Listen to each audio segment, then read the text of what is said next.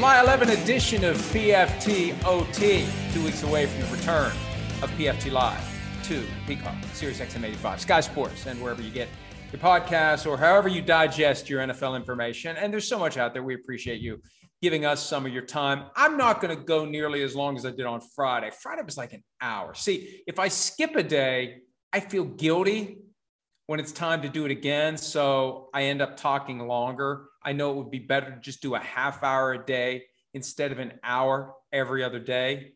So with that said, my goal is to do at most a half hour a day, which means, of course, I've now destined myself to be prattling on 60 minutes from now. Let's get to it. At some point today, the button will be pressed by both the NFL and the NFL Players Association's lawyers, sending their written briefs to Judge Sue L. Robinson in the Deshaun Watson case. Today's the day that she identified at the end of the hearing, 11 days ago, that the parties will submit their normal, customary post-hearing briefs. This happens all the time. In a situation like this, where it's kind of an arbitration, even though it's a former federal judge, she's the one that was hired by the league and the union to resolve these issues as to whether or not a player should be disciplined, and if so, for how long. She wanted the briefs today. She will then take them and she will render a decision. I don't think it'll be a quick decision. She won't want it to be a quick decision. She needs people to think she took enough time. She may already know what she's going to do, but she's going to want people to think she took enough time to do it. She's going to want to read this information very carefully. And usually what happens is you'll see a lot of the concepts from the brief submitted by the party that wins end up being reflected in her final decision. And ultimately, we will have, hopefully, a written decision that we can all read and digest and understand. The league needs that. Good luck reconciling it with the absolute lack of transparency in the Washington investigation. But of course, what they would say is, well, there's no one here that requested anonymity. There's no one who requested to be anonymous. And of course, if someone did ask to be anonymous, all you got to do is change their name, not completely hide everything. They need the information to come out here. They need people to understand what happened in this case. If there's going to be a punishment that falls far short of what the NFL has asked for, indefinite suspension of at least 1 year, they need people to be able to buy in, to understand, to get it. If at the end of the day, Judge Robinson decides the 4-game or a 6-game suspension. Now, the parties can work out a settlement between now and whenever she issues her decision, or after she issues her decision. That's still on the table. People still are confused by that. How can this be? It happens. It happens. Anytime that you see the announcement of discipline on a player with an acknowledgement that the player is waiving his appeal rights, that is a different way of saying we've reached an agreement. We have a settlement. We've compromised. We've negotiated. That can still happen here at any time. And there's nothing untoward about it. See, the problem is this case is attracting so much attention from people who don't really pay attention otherwise to the NFL disciplinary process. You have a lot of people popping off on either side of this issue, the pro-Deshaun, anti-Deshaun side, whatever it is. Well, why is that? Why is that? That shouldn't be. And at some point, people just have to ignore the noise and do what they think is right and move this thing forward. And that's what will happen as of today. Written brief submitted. Judge Robinson takes it all under advisement.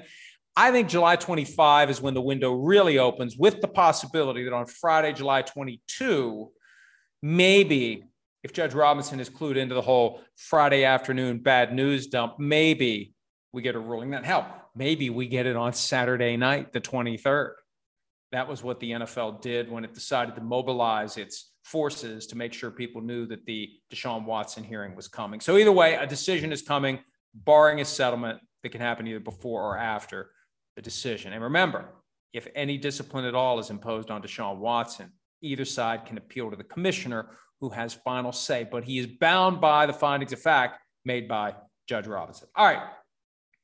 Jimmy Garoppolo has made some news recently because he's now the guy in the batter's box. He's no longer in the on-deck circle.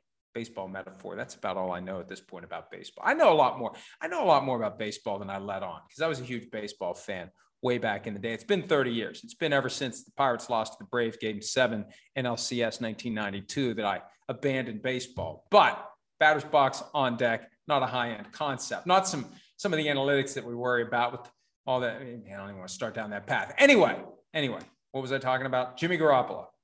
some news made recently about his potential destination, and somebody was popping off about the idea of Jimmy Garoppolo to the Buccaneers.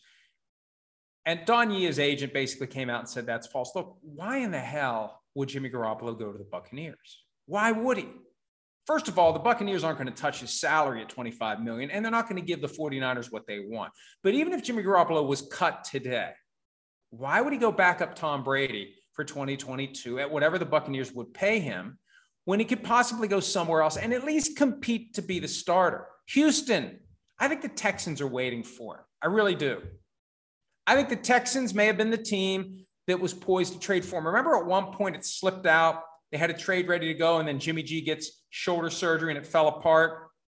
And when they presented that, there was kind of a weird unspoken vibe that they believe that once he's cleared, that possibility reemerges. Well, everybody else that was looking for a quarterback that we know of addressed their situation. The Texans didn't. They've been selling this idea that Davis Mills is their guy. Davis Mills is their guy. A lot of tentacles between Garoppolo and the Texans front office dating back to their mutual time with the New England Patriots. Nick Caserio, the GM of the Texans, was the primary personnel table setter for Bill Belichick back when Garoppolo was drafted via round 2 in 2014. So it just makes too much sense. I think he's going to end up with the Texans.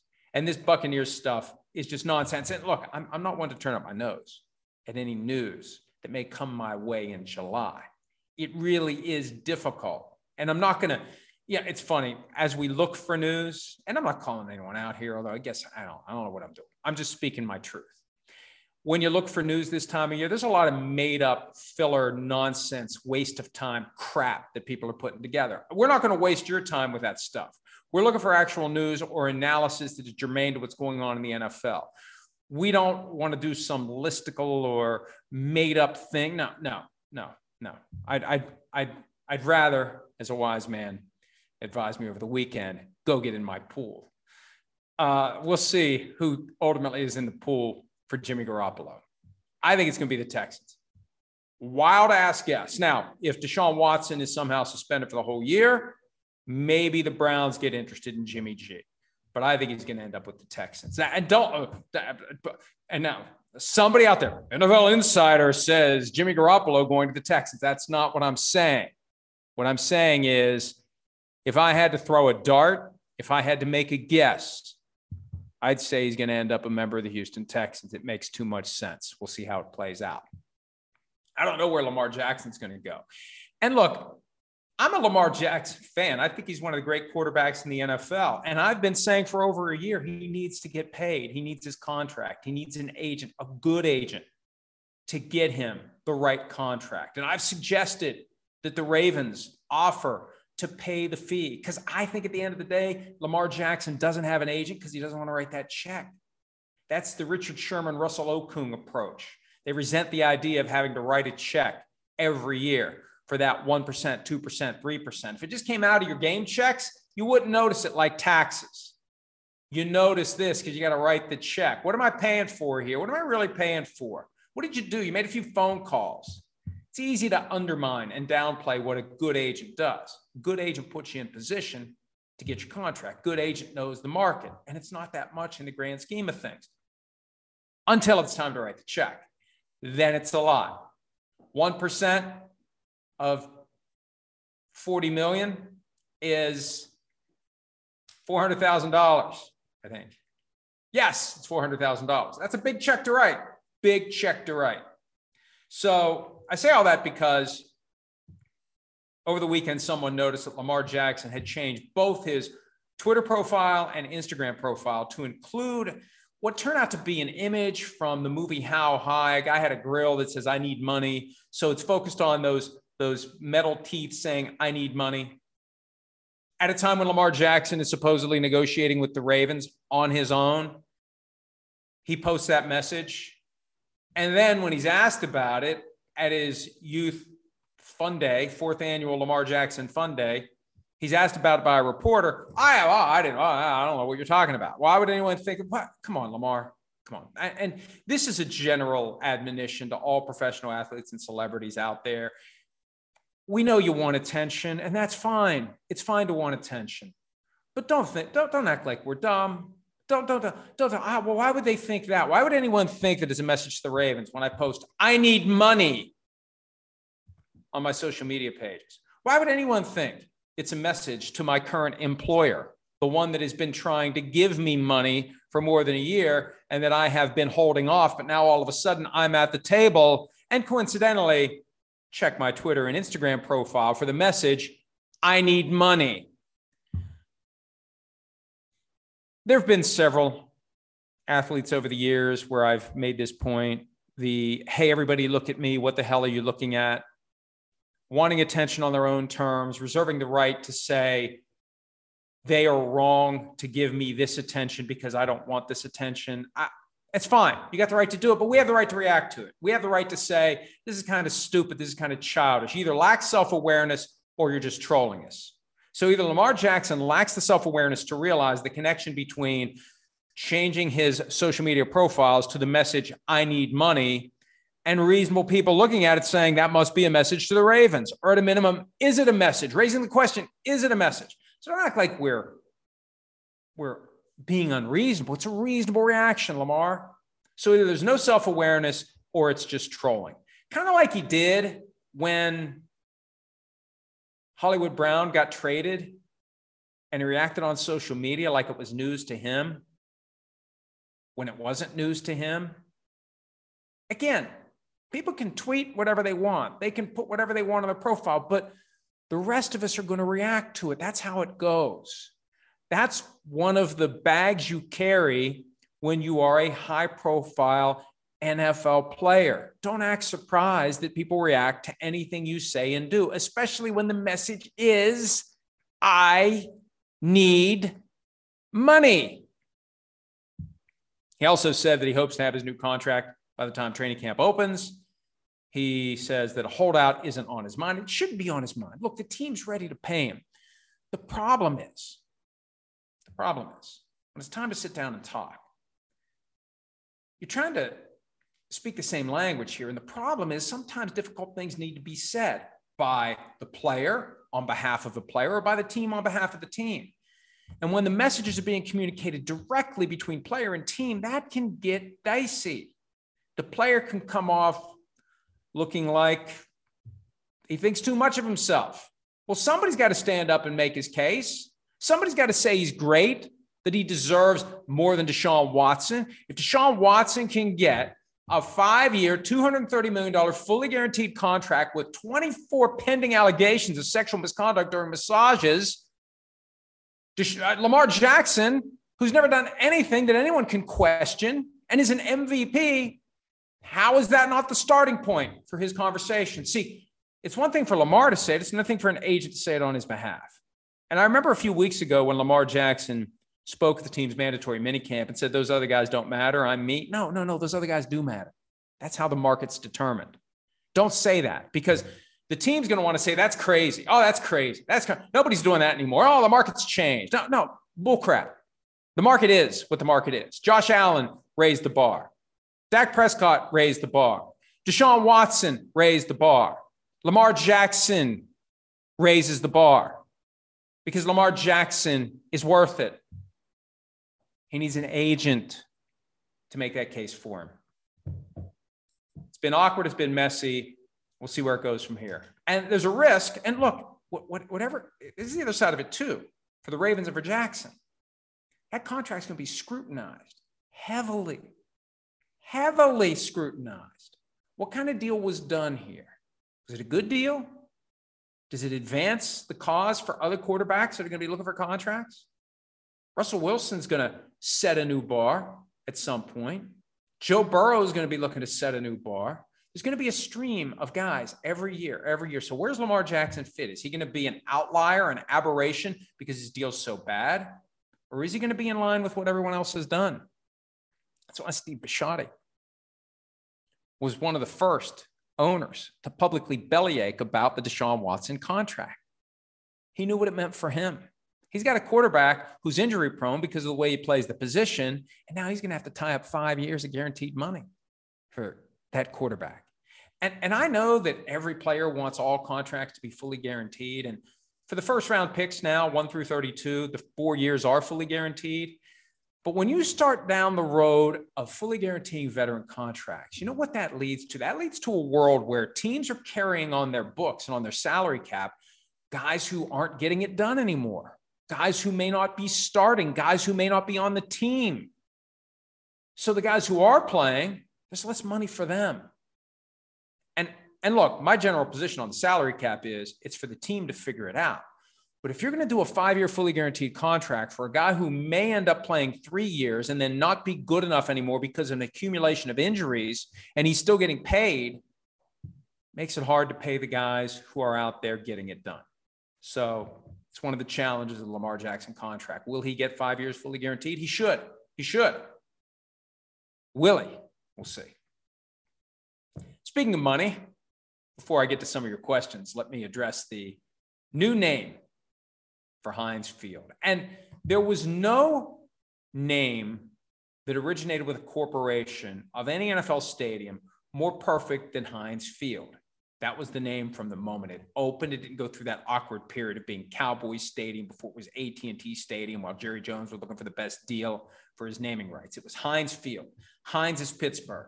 The 2 big ketchup bottles. Anytime the team got into the red zone, ketchup bottles physically move down and the graphics fill up with ketchup. It was perfect. It was perfect. It was the perfect corporate shill naming rights deal. And it was perfect for Heinz. $57 million for 20 years, $2.85 million a year.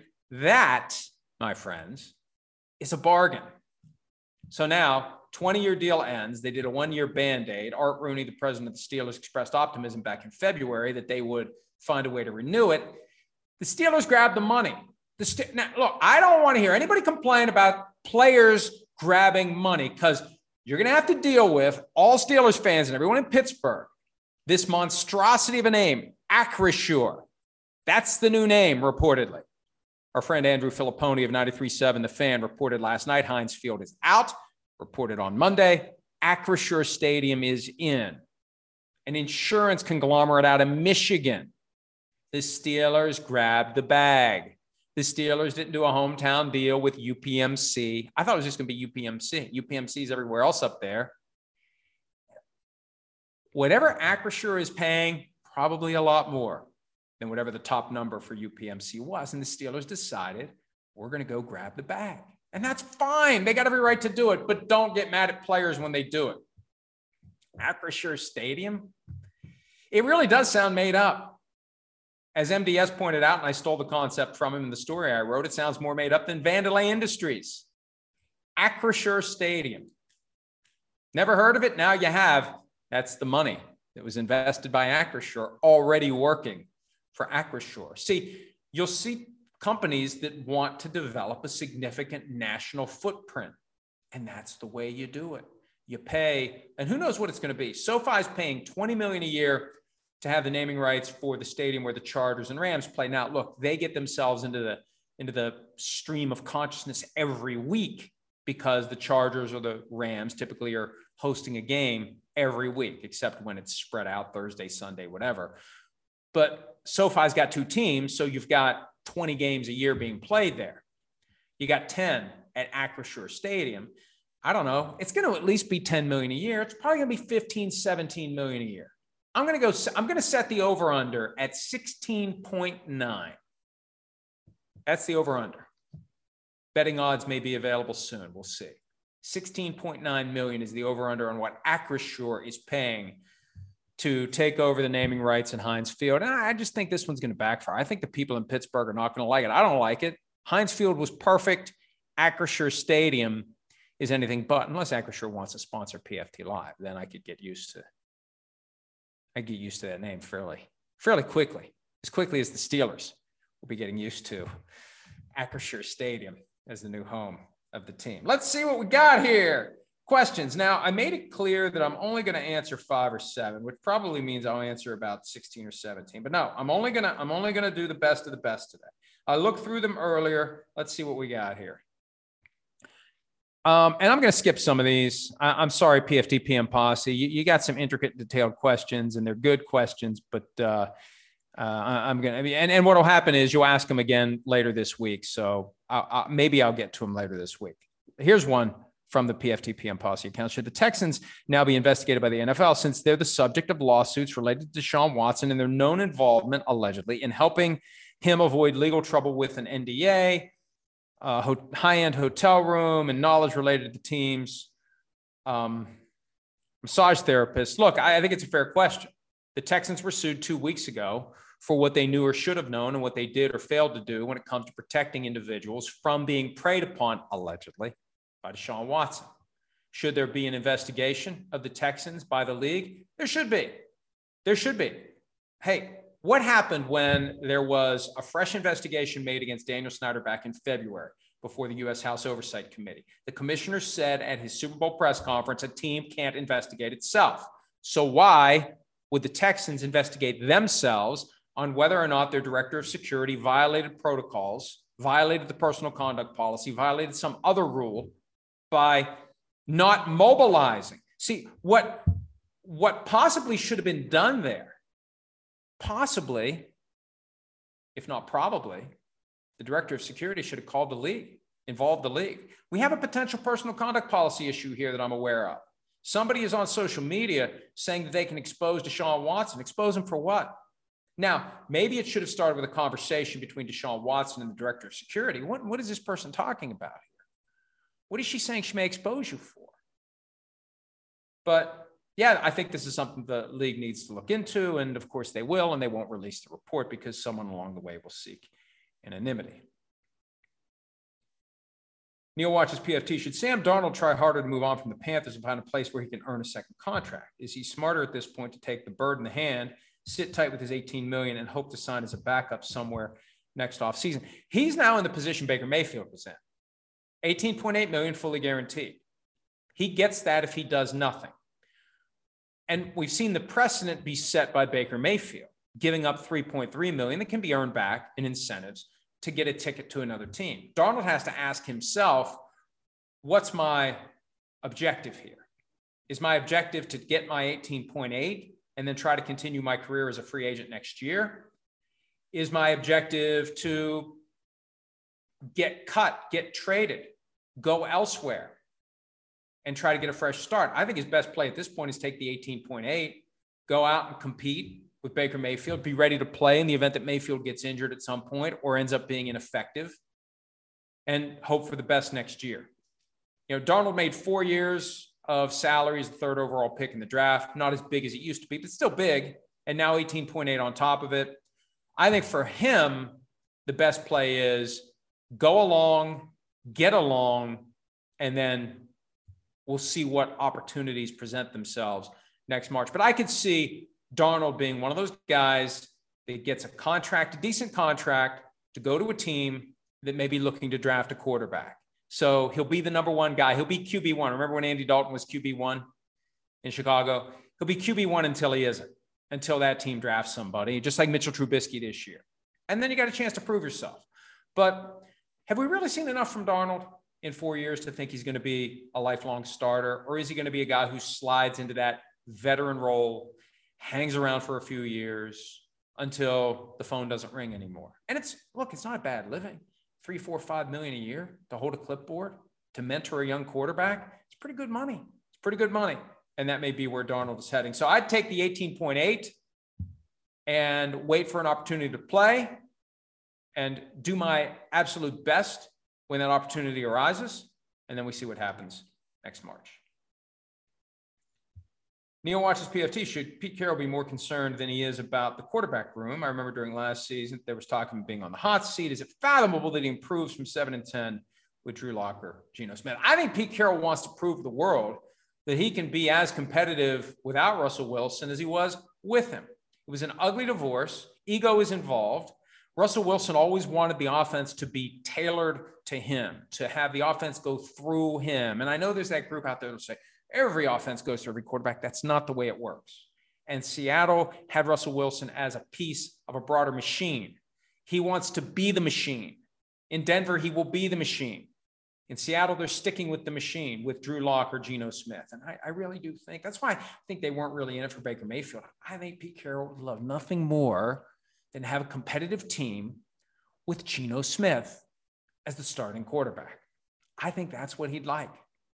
And hot seat, not hot seat, here's the reality. That team's getting sold. At some point after May of 2024, that team is getting sold, because before May of 2024, that's when 10% of the proceeds go to the state of Washington, which means it's not getting sold before then.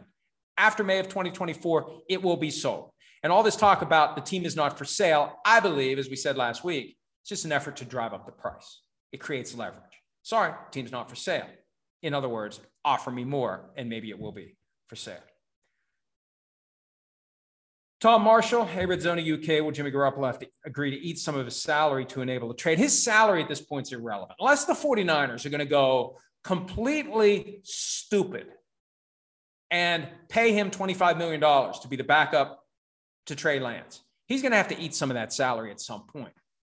That's why it's important for him to bring this to a head now. Get a trade now. Get cut now.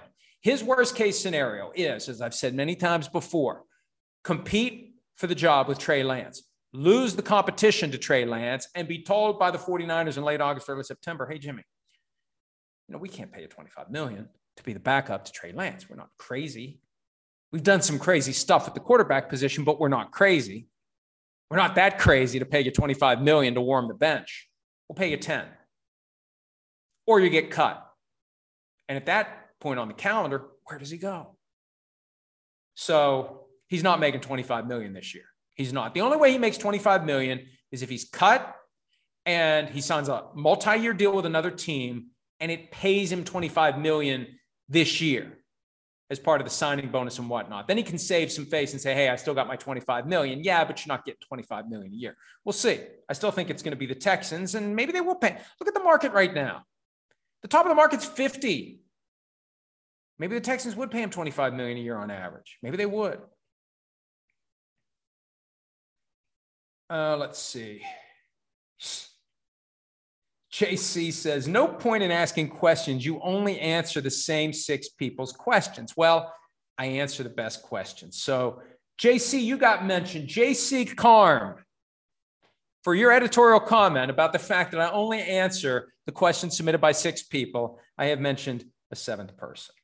Let's see what else we have here.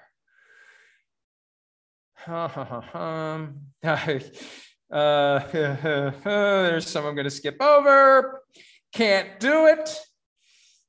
Oh, boy. All right. I think that's everything. Here's an observation, not a question. Bark Twice says the Steelers' new stadium name is trash. Here's one more. Marco Meyer, 1976, not one of the usual 6 who get answered questions. He has a question about the 12 persons to whom the NFL spoke who have accusations against Deshaun Watson. Remember, there were 24 cases, 2 others who didn't file suit, 12 people that were spoken to by the NFL as part of the Deshaun Watson investigation. The question is, how is it possible the NFL only looked into 12 cases? I know some women wouldn't speak to them after they allegedly mistreated some of the other women, but the New York Times found 66 in a 17-month period of time. Seems like a terrible job and a terrible look by the NFL. I don't know, and I'd love to know. Why they decided to only talk to 12. Did the other 12 say, we're not talking? Did they try? Did they decide we don't need the information?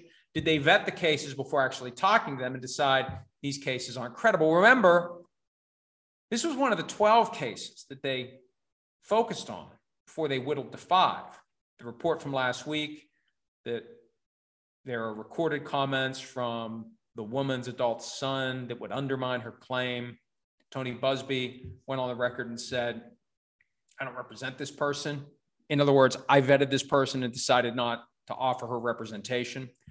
So I don't know why they only looked at 12. But that's where we need to understand the difference between full-blown court of public opinion, 24 lawsuits, 2 other claims, 66 women who provided massage therapy services over a 17-month period, according to Jenny Vrentas of the New York Times. That's the disconnect between NFL only talking to 12, only presenting 5, different reality. Based on those 5, did he violate the personal conduct policy? Not 24, not 66. There's been allegations made by Tony Busby. There were more than 100. 5. 1, 2, 3, 4, 5. What does Sue Robinson think of those 5? What's the quality of the evidence? Is it good? Is it bad? Is it so bad that maybe Judge Robinson said, I'm not even going to consider that one? We'll find out. We'll find out. The week of July 25th. My guess, please, clickbait website, don't write the article. NFL Insider says a decision is coming July 25. That's my guess. If you want to make an article based on my guess, be my guest. July 25, to me, is when the window flies open to find out what happens with Deshaun Watson. For now, the window slams shut. We're done. Until tomorrow, unless nothing's going on tomorrow, in which case I'll skip tomorrow and then ramble for a full hour on Wednesday because I feel bad for skipping tomorrow. Either way, have a great Monday. Check us out all day long at profootballtalk.com, and we will talk to you again very soon.